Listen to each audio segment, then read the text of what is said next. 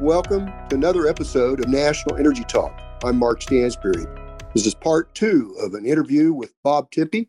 And as we're confronted with the issues geopolitically, as we talked about in the last episode, this is a continuation on the same date as to what's going on. But with that said, we talked about certain issues when it came to oil and gas and the world energy outlook. And we're just touching really on some things here. But there's an issue before us, Bob, that especially over the last few years is environmental social governance, ESG. I could see some advantages of that, but also some challenges to that. I know that we are being confronted in the oil and gas industry. We need to build, facilities. We need a workforce. We need all these things, but we're finding that it's tough to get loans and support from financial institutions. We're finding that the investors are being kind of pulled back by investing when we really need investment when it comes to oil and gas. What do you see in your, especially in Houston and in your travels? ESG is, on the surface of it, it's all well and good. I mean, if it's just a way of accounting for what oil and gas and other companies ought to be doing anyway, great. I know there's more below the surface, though. ESG, kind of becomes the ticket that companies need to get punched in order to get investment from, especially like BlackRock, the huge investment firm that really is pushing decarbonization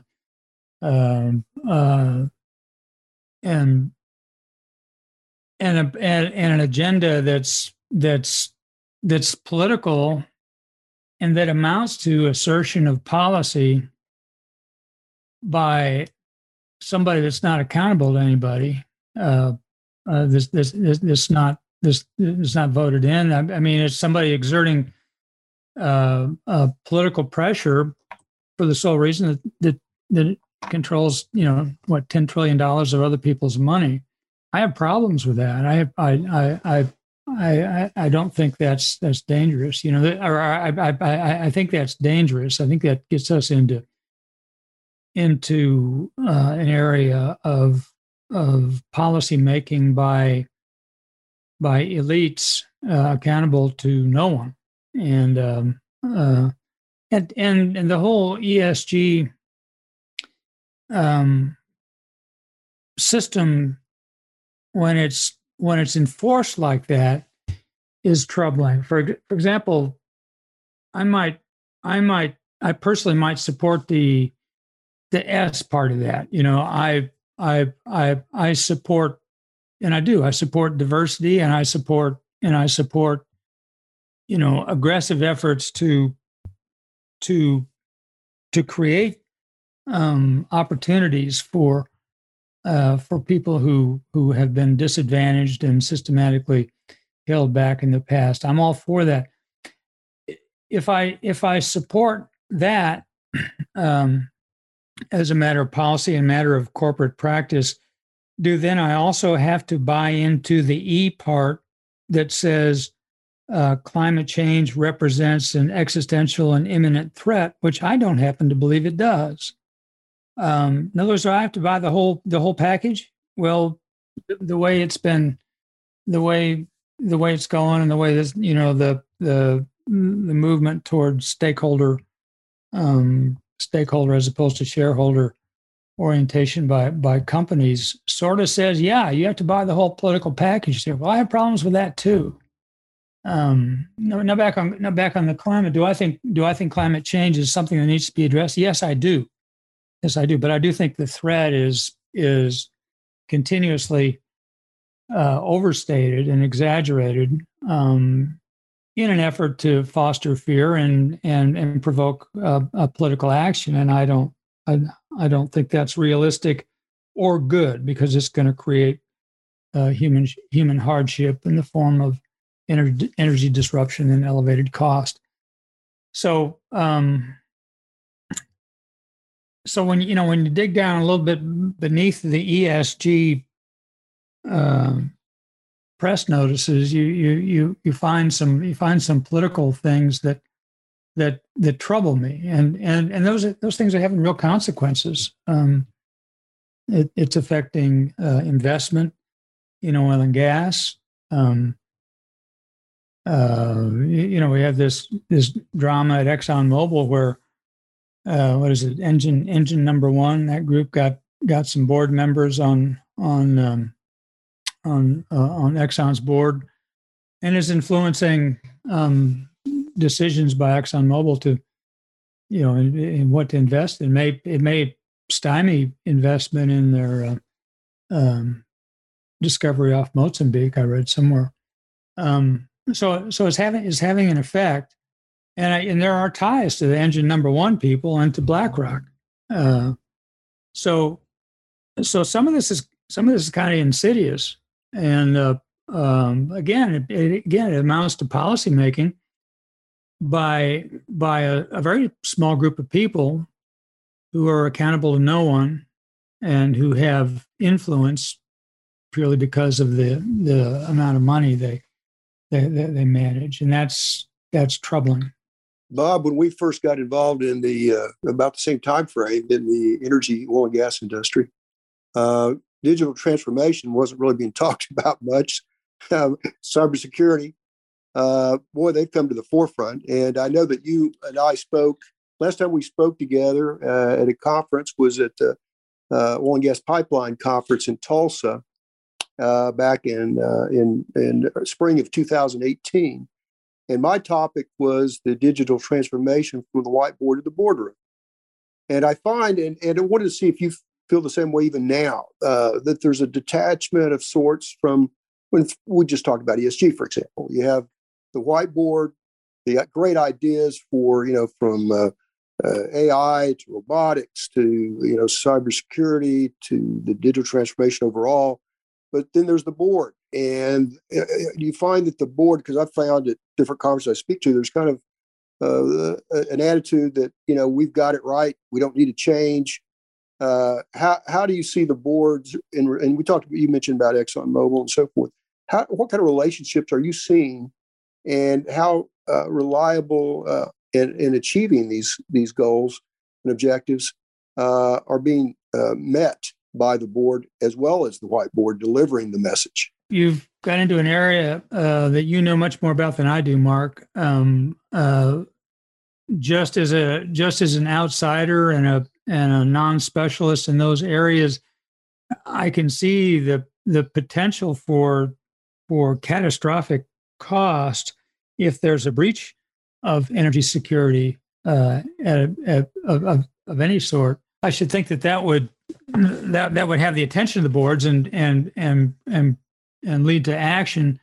But I'm just looking at what's logical here and assuming that they'll follow through with that. I don't have any inside information as to what actually is being done.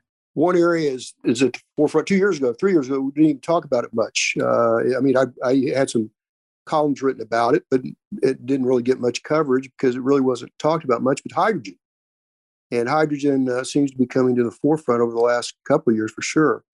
What are you seeing in the Houston area, and what's being done from corporate development there?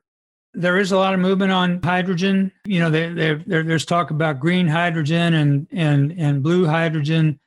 The problem with hydrogen is you have to decompose methane or water to have hydrogen, and both of those require energy inputs. Those energy inputs are coming down. I kind of chuckle when I hear talk about hydrogen, green hydrogens, where people will say, "Well, we'll use solar energy or wind energy to for the electrolysis to free up the hydrogen." Well, that's energy, that's electricity from those sources. it's not going into the grid then. So you have an opportunity cost that doesn't seem to be factored into some of the more optimistic outlooks for hydrogen. The nice part about hydrogen is combustion doesn't yield any carbon, and that is a definite advantage. There are some safety issues with hydrogen. The flammability range of hydrogen is quite broad. It can burn invisibly, so people can walk into a hydrogen flame and not know it until they're burned.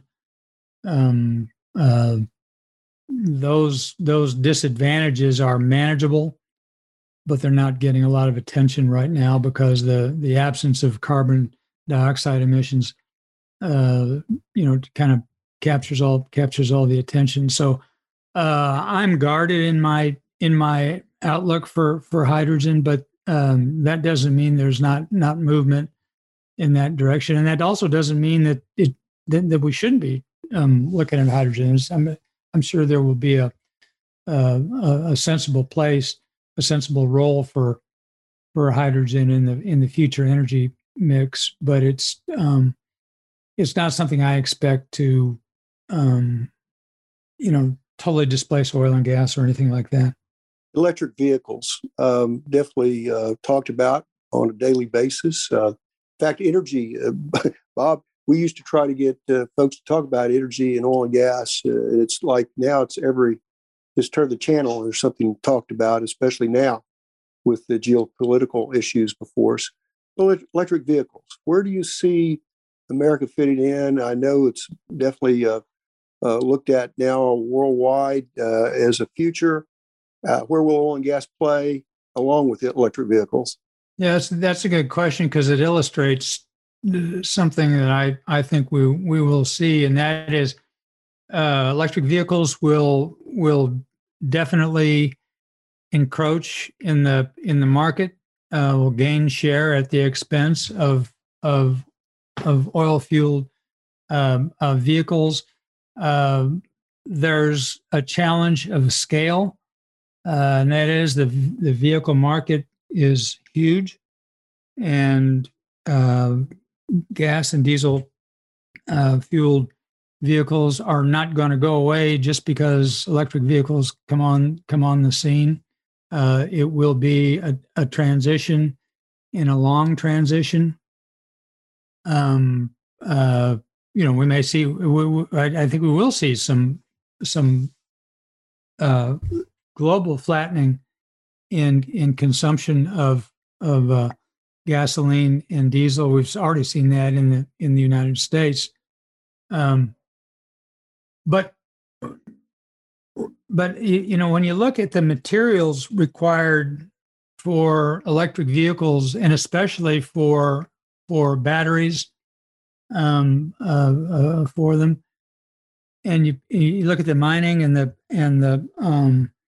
the supply chain issues that will come with scale up of electric vehicle manufacture, and you realize that rather than displacing a lot of use for gasoline and diesel, what we'll be doing is just shifting the consumption of the fossil liquids into let's call it wholesale uses. The mining of all the copper that all the new copper that will be needed for all these electric vehicles, for the lithium and the cobalt, the rare earth elements, and so forth. So to some extent, the uptake of electric vehicles just kind of camouflages consumption of oil and gas because it pushes the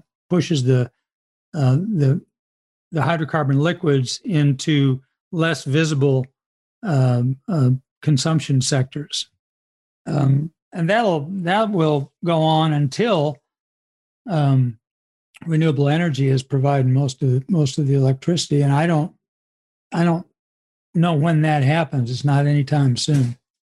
Bob, who are some of the mentors? I know the students that listen to this podcast and professionals as well love to hear about those that influenced you in your career as a writer, journalist, analyst, advisor. Who are some of those individuals that got you to this point? The past editors of Oil and Gas Journal, the late Gene Kinney. He taught me about editorial writing. Was a great mentor, a great journalist. The late John Kennedy was my predecessor as editor-in-chief of Oil and Gas Journal, who was an engineer and I think, I can say that Gene Kinney taught me to think in paragraphs, and John Kennedy taught me to think in numbers. I learned a lot from both those guys, and have nothing but fond memories and great respect for both of them. In terms of who do I read now on energy subjects?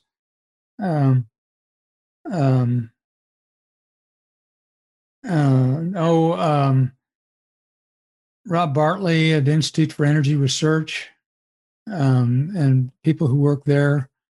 Mark Mills at the Manhattan Institute, who's really good on the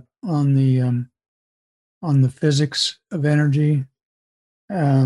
Michelle Foss at the Baker Institute Center for Energy Studies, I think it is. She and a colleague there, Gabe Collins, who wrote some articles for Oil and Gas Journal when I was there, just published a really fine paper on all the things we've been talking about. It has so much energy realism in it. They probably have to duck when they walk across the Rice campus, because those aren't popular things to say. But they raise some of the questions that I've been talking about in very academic, well-grounded ways in that paper. I think it's called the Energy Valley of Death or something like that. It's on the Baker Institute website. Those are people I read now. There are others I'm just not thinking about. You can find energy realism if you look for it. I'm just afraid you don't get it in the popular media, which is just kind of hypnotized by the energy transition tomorrow way of thinking, and that's leading to policy errors that'll be very costly. A case in point, just to shift gears here, it was just last week the Federal Energy Regulatory Commission, Federal Energy Regulatory Commission of the United States, embraced the upstream and downstream emissions a criterion for pipeline permitting. And in other words, to get the pipeline permits that the FERC dispenses, project has to account for all the emissions associated with the project, including upstream, the production of natural gas, and downstream, how it might be used, and the emissions that result from combustion of the contents of the pipeline. Well, that's just an open license to stymie. I mean, it will be very difficult. It already is difficult enough, especially in the eastern part of the United States, to win approval for pipeline construction. Now it's going to be very difficult, and that will have an effect on energy supply in this country. That will raise the cost of natural gas in areas that are underserved by pipelines, and already is doing so in New England and other parts of the eastern seaboard. That's just unnecessary hardship for minuscule environmental gain. But that that wholesale assessment of emissions assessment has been something that's been a holy grail of the activists for a long time, and they just wanted it at the FERC, and it will prove to be an expensive mistake. Bob, you've always challenged me and as I mentioned, those associated with energy advocates and the conferences that we've attended through the years, and really appreciate the challenge to think, critical thinking, to think outside the box, to read, study, look at different views, and try to come up with great solutions for our future. And that's what we hope we can do. I really appreciate this time today that we've been able to connect and talk about energy issues and views. We could talk for much longer than this because we've got so many things to cover. But it's a good start of some things to think about for those that are listening, and continue to dialogue on National Energy Talk. Thank you for being with us, Bob Tippee, a great writer, journalist, and we appreciate all you've done as an analyst and advisor through the years. Continue your great work. You've been listening to Bob Tippee and to National Energy Talk. We'll have upcoming episodes. We hope you stay tuned to those.